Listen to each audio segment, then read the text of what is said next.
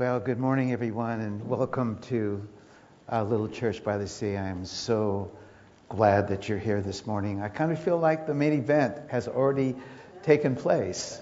I don't think there is anything more significant and more powerful than giving our children to God and dedicating their lives to Him, that they could walk with the Lord all the days of it. It's a hugely important step for a parent to do this. And Lindsay, so glad for your family and all the families here that dedicated their children. So one of the reasons, probably a main reason that I'm a Christian and certainly that I'm a pastor, is that I have seen God step into the toughest situations of life over and over and over and work miracles. I've seen God take people who have been in the darkest nights of the soul and seeing a miracle-working God bring them out of the toughest places that you can ever imagine. And I've said this many, many times that the single most important thing about you is what you think about God. There's nothing more important in life than that one issue. What do you think about God? Is God a powerful, miracle-working God, or is God just out there somewhere and you're not quite sure who He is or where He might be? God can do all things, the Scripture says. Nothing is impossible with God. All things are possible. There's nothing that God can't do. And I don't know what situation you might be facing in your life today, how tough it could be, how you have maybe in prayer struggled to find God and find an answer. I want you to know this morning that God has heard your prayers and He's been there for you. He's been there for you. He'll always be there for you. God will never leave you. God will never forsake you. All things work together for good. You can count all things as joy, no matter how tough they might be. God will work everything in your life for the better. You can always trust God. He's going to be there for you no matter what. You can always trust Him. You can put your confidence in God because God loves us. And though we might not understand all the things that take place, you can trust Him fully and completely for the rest of your life. And Sunday after Sunday, we stand up here, and that's the message that we want to give to you, that God is alive and you can trust Him, you can put your confidence in Him. There's nothing that He can't do. And we're going to see a story today that took place that's going to show us that there is nothing that God can't do. And whatever you're facing in life, maybe it's something that you go, well, it's impossible. God cannot deal with this. I'll tell you, God can deal with this. He can deal with the toughest things that you think God could never deal with. God will deal with it, and God will see you through. He always does. He always will. That's why I can stand up here in full confidence and speak these messages like Jeff can and the other speakers at this church, because we know who God is and what God can do. So what are you facing this morning? What tough things are you going through? May this passage of Scripture that we're going to look at today, may it be a great encouragement. Because we're going to look at a woman, we're going to look at a mother, we're going to look at somebody who desperately needs God to show up, and she's not even quite sure that it's possible. So, we're going to look at Luke chapter 7. I got the passage on the overhead here. If you just want to look in this direction. One of the reasons is I've taken the New American Standard, and I've taken your Pew Bible, the English Standard Version, and the Amplified, and I've made what I consider to be like the easiest and best reading of this passage. This is the passage of the widow's son, Luke chapter 7, verses 11 to 17. It is an extraordinary passage. There's so much for us to learn from this text. And so let's read the story. Soon after, and that soon after is there because it means soon after Jesus healed the centurion's servant, Jesus went to a town called Nain, accompanied by his disciples and a very large crowd. And as Jesus drew near to the city gate, a man who had died was being carried out, the only son of his mother, who was also a widow, and a considerable number of people from the town were with her. When Jesus saw her, he felt great compassion and said, "Do not weep." Then Jesus stepped forward, touched the coffin, and the pallbearers came to a halt. And Jesus said, "Young man, I say to you, arise." And the man who was dead sat up and began to speak. And Jesus gave him back to his mother. Then awe and reverent fear gripped everyone. And they began glorifying God, exclaiming, "A great prophet has risen among us, and God has visited his people." And this report about what Jesus did spread throughout all of Judea and the surrounding country. Wow, what an incredible story.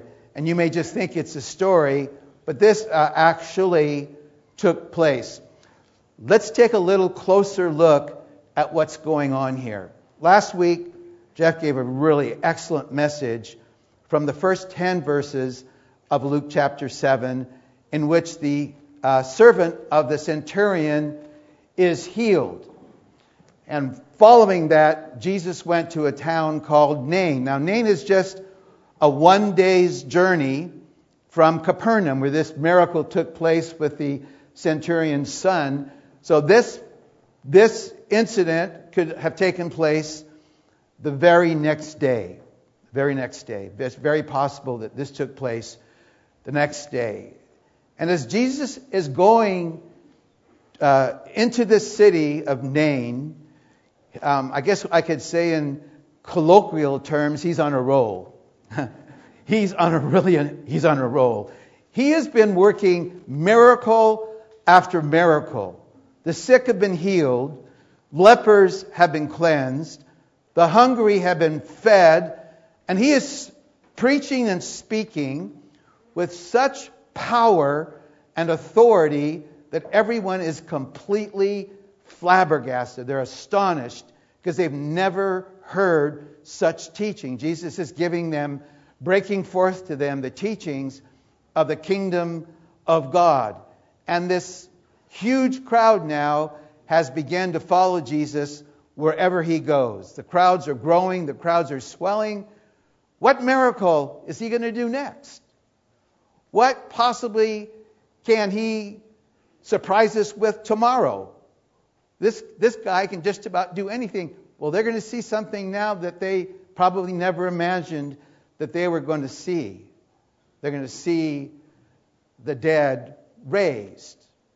So Jesus, with this large crowd, is about to enter into the city gate of Nain when suddenly they're met by a funeral procession. And this mother has lost her son. He's a young man. He's probably a teenager. But making matters worse, we're told that she is a widow. And that would have meant that her husband would have died sometime before her son. And so she is suffering a double tragedy. She's suffering a double tragedy. And as they're going out of the city, Jesus is coming into the city. Jesus and his large group of the people following him are excited. Everything is going well. There's a anticipation in the air on one side of our story. But on the other side, we have this woman coming out in this funeral procession with many in her city who are grieving, and we see the suffering and we see the pain of life all in one picture here. We see the joy of the crowd and we see the suffering in the city. And it's a stark contrast, isn't it? But it's a reality that all of us know. Isn't that true? It's a reality all of us know. That there are happy, wonderful, great days in life. Days in which everything is going well and we're at peace and our hearts are flooded with joy and God is blessing and favor is pouring down upon our lives and we're excited about life. We all have those kinds of days, don't we? Those are days that we relish. Those are days that we're excited about. But then we also have days that are tough days. There can be terrible days. They can be days of great trial and tribulation. And I'm just thinking right now that this month is the 2-year anniversary of my sister-in-law's death from Parkinson, Beverly. And I think about her every day. I was thinking about her yesterday and how suddenly she got this disease and God took her. And I'm glad she's in heaven, but boy, do I miss her. You know, and God has comforted me that she's there, and I'm actually a little annoyed that she beat me up there first, to tell you the truth. You know, or somebody's stricken with cancer and dies, and we struggle with these things. This is a part of life, the great days of life and the tough days of life. The highs and the lows, the mountaintops and the valleys. We have this reality that we all go through. One year is a great year, and the next year, I've heard people say when 2018 started, oh, I hope this is a lot better than 2017. How many of you said that? Yeah, I know a bunch of you did. So, but what this woman doesn't realize is that God has not passed her by. God's not forgotten her. But I cannot imagine a mother more broken than this widow of Nain as she's exiting the city gates, suffering the grief of losing this teenage son, walking towards the cemetery to bury him, wondering if she's going to probably spend the rest of her life alone, when suddenly Jesus stands before her.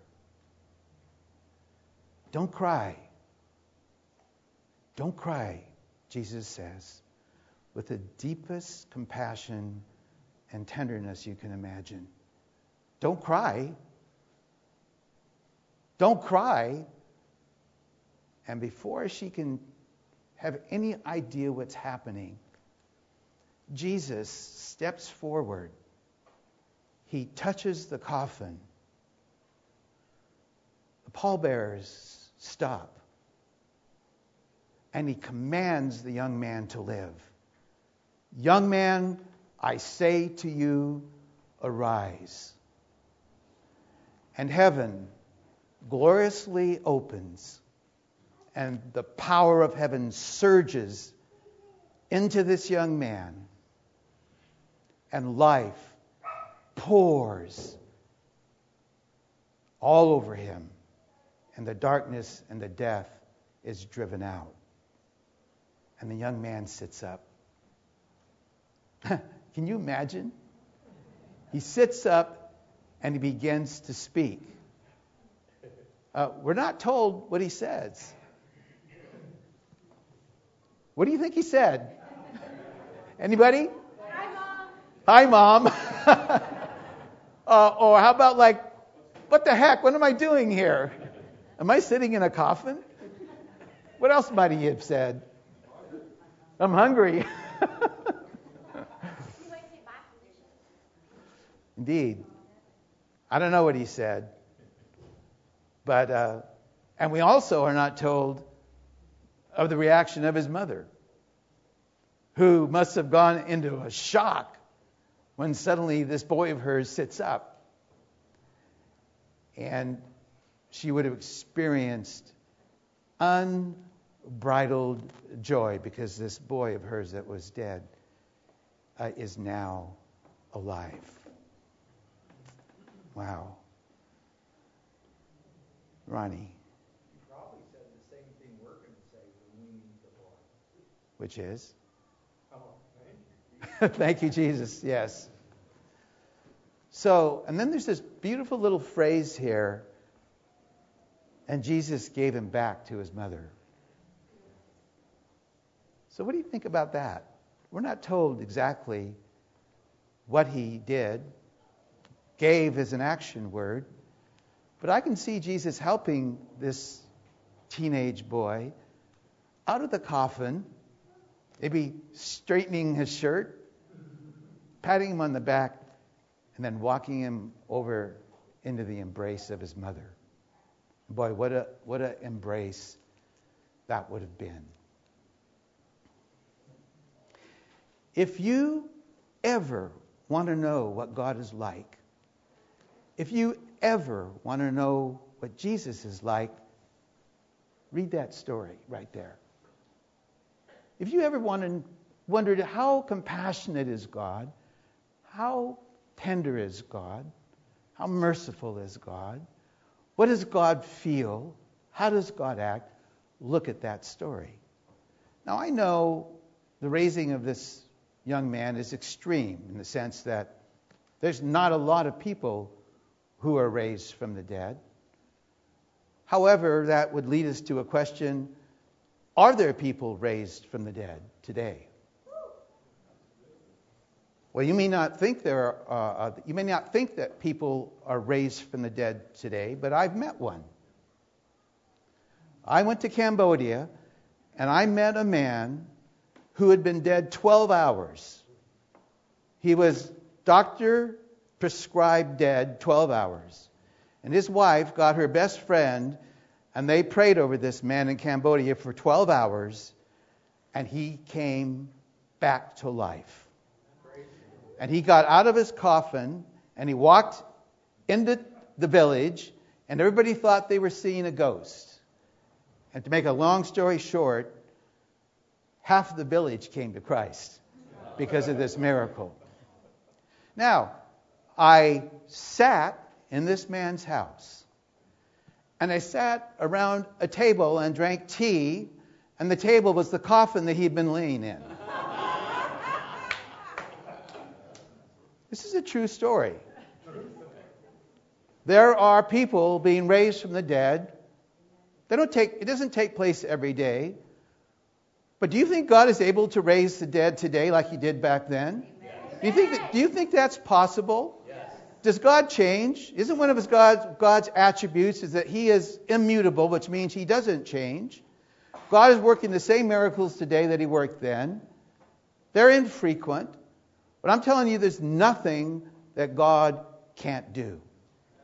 Nothing. At this point, I probably should say that if I'm ever up here preaching and God should just take me and I fall dead on this stage right here, I'm going to ask that nobody in this church come up here and pray for me to be raised from the dead, because I do not want to come back. In fact, I've always thought that when you look in the Gospel of John and you see Jesus about to raise Lazarus, it says he wept. Well, I don't think he was weeping over Lazarus being dead. I think he was weeping and bringing him back to have to live back in this world. That's speculation, but I don't think I'm too far off.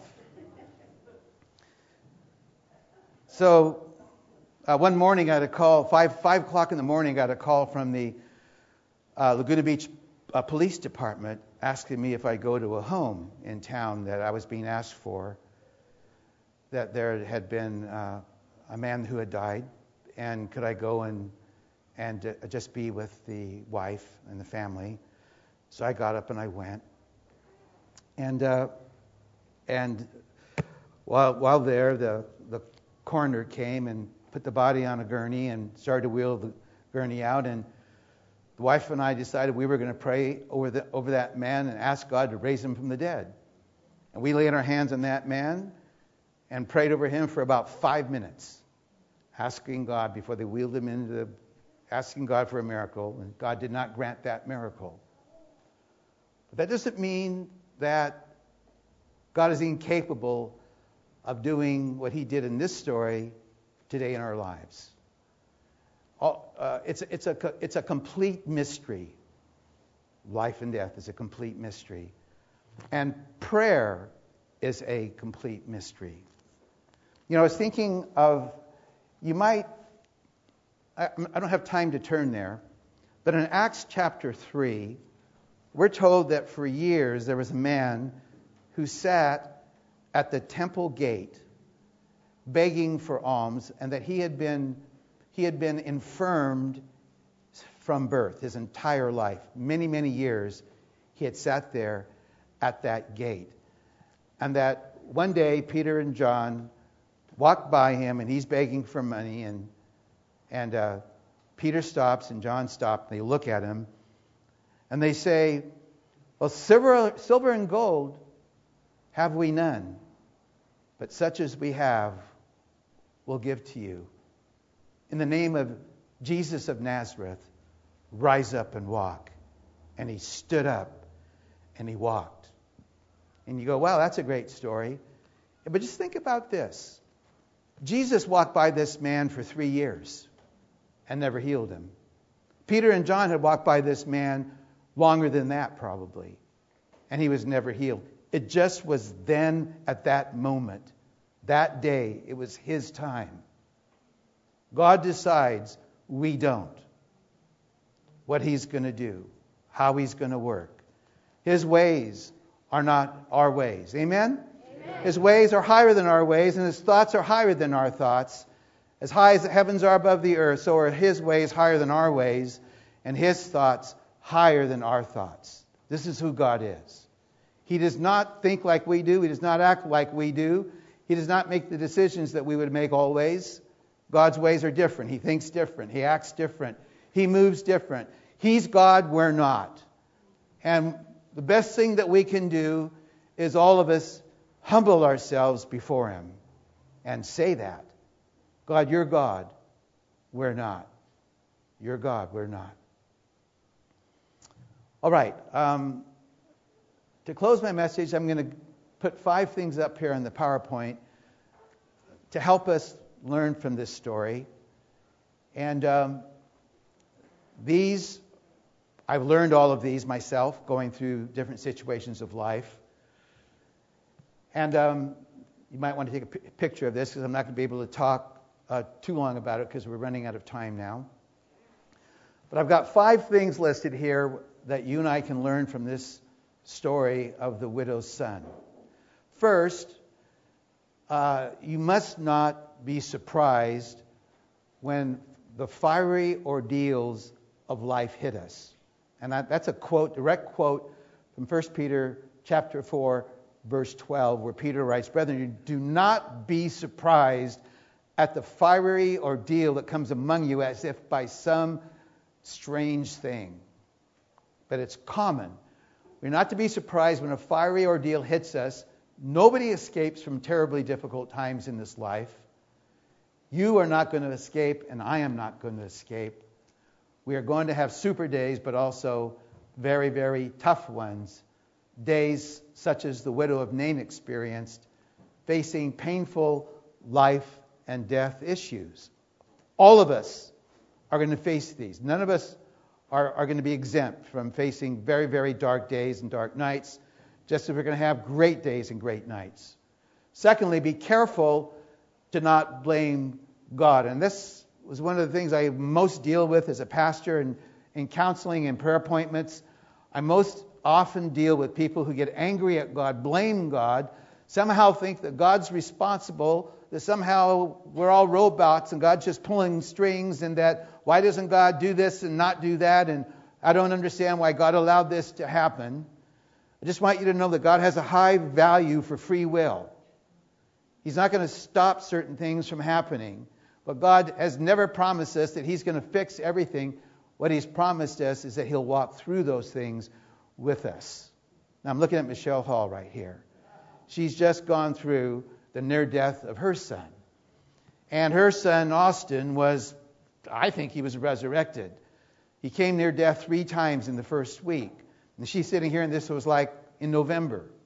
And Austin's been here, and he's given testimony about how God rescued him. But we're not to blame God for accidents. We're not to blame God for things that happen in which we don't know why they happen. We're to trust God that in the midst of these things, these hard things in life, God's going to be there for us, that God loves us in the midst of the hardest things, but God does not cause everything that happens to happen.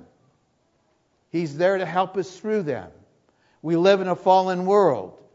Sins come into this world, and there's an enemy out there, and there's all of this pressure and tension, and there's all of this warfare, and there's all this stuff taking place. It's not God's responsibility that He orchestrate everything. God has created the heavens and the earth, and He gives us free will to walk through life as we will. And we have our choices, and we make them, and there's consequences to our choices, sometimes lifelong consequences to our choices. So it's very careful how we live. And don't blame God, because too many people are blaming God. They take offense against God, that somehow God has failed them, and then they get resentful and angry, and they leave church, and they go, well, God wasn't there for me, and they blame God, and they it's not God that's moved everybody.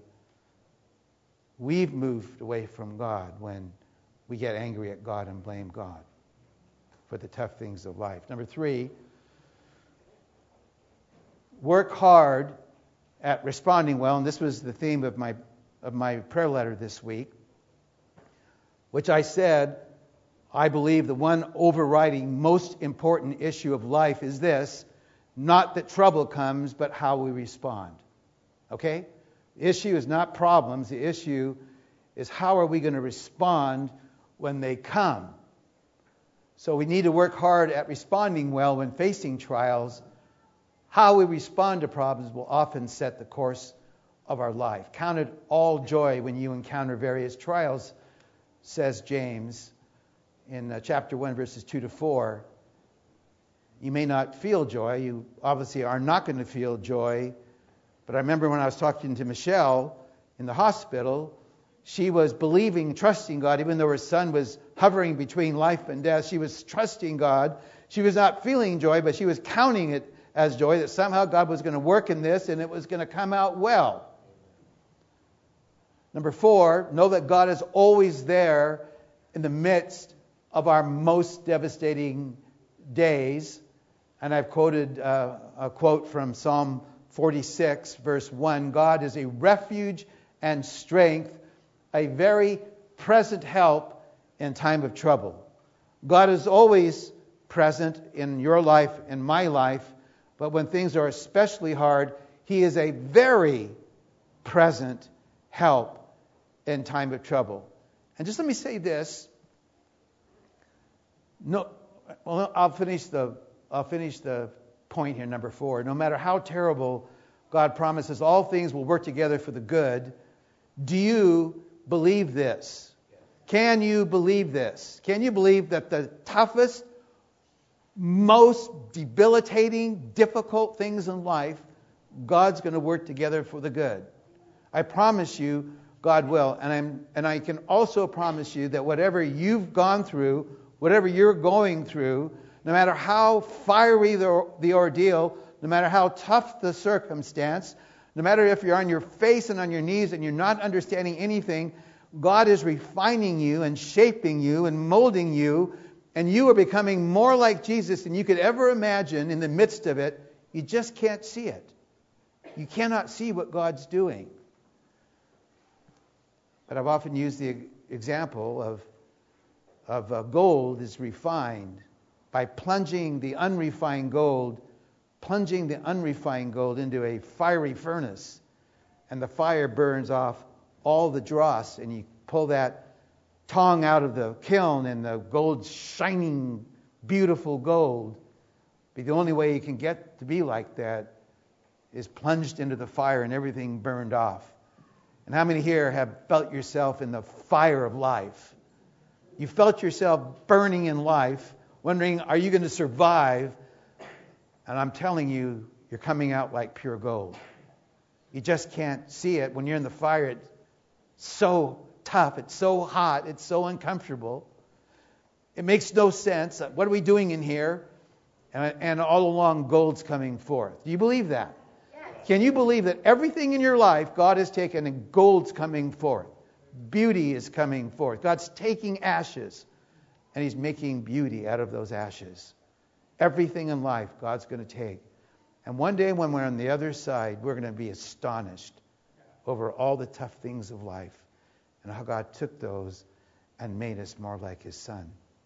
Finally, number 5, kind of what I've been saying the entire message, trust God no matter what. Like this right here, I wish somebody would write a song to this. When I was writing this down, I felt like it's an anthem. Trust God no matter what. Believe. Walk by faith, not by feelings. Fight the good fight. Stay the course. Keep the faith. Stand. Watch. Stay sober. Be alert. Prepare yourself for whatever life may bring. Overcoming takes place before the trials hit. Be ready now. You overcome by no matter what is headed your way, you are going to trust God. I'm going to trust you, God. I can't figure this out, but I'm going to trust you. It doesn't make any sense. I'm going to trust you. I'm not feeling good. I'm going to trust you. It looks very dark. I'm going to trust you. I don't understand, God. I'm going to trust you. No matter what you do, God, I'm going to trust you. No matter what you allow, I'm going to trust you. I'm going to believe all things are going to shape my life and that you are involved intricately in everything that goes on. You don't cause everything, but you get right in there and you change me for the better. Amen? Amen. Let's all stand.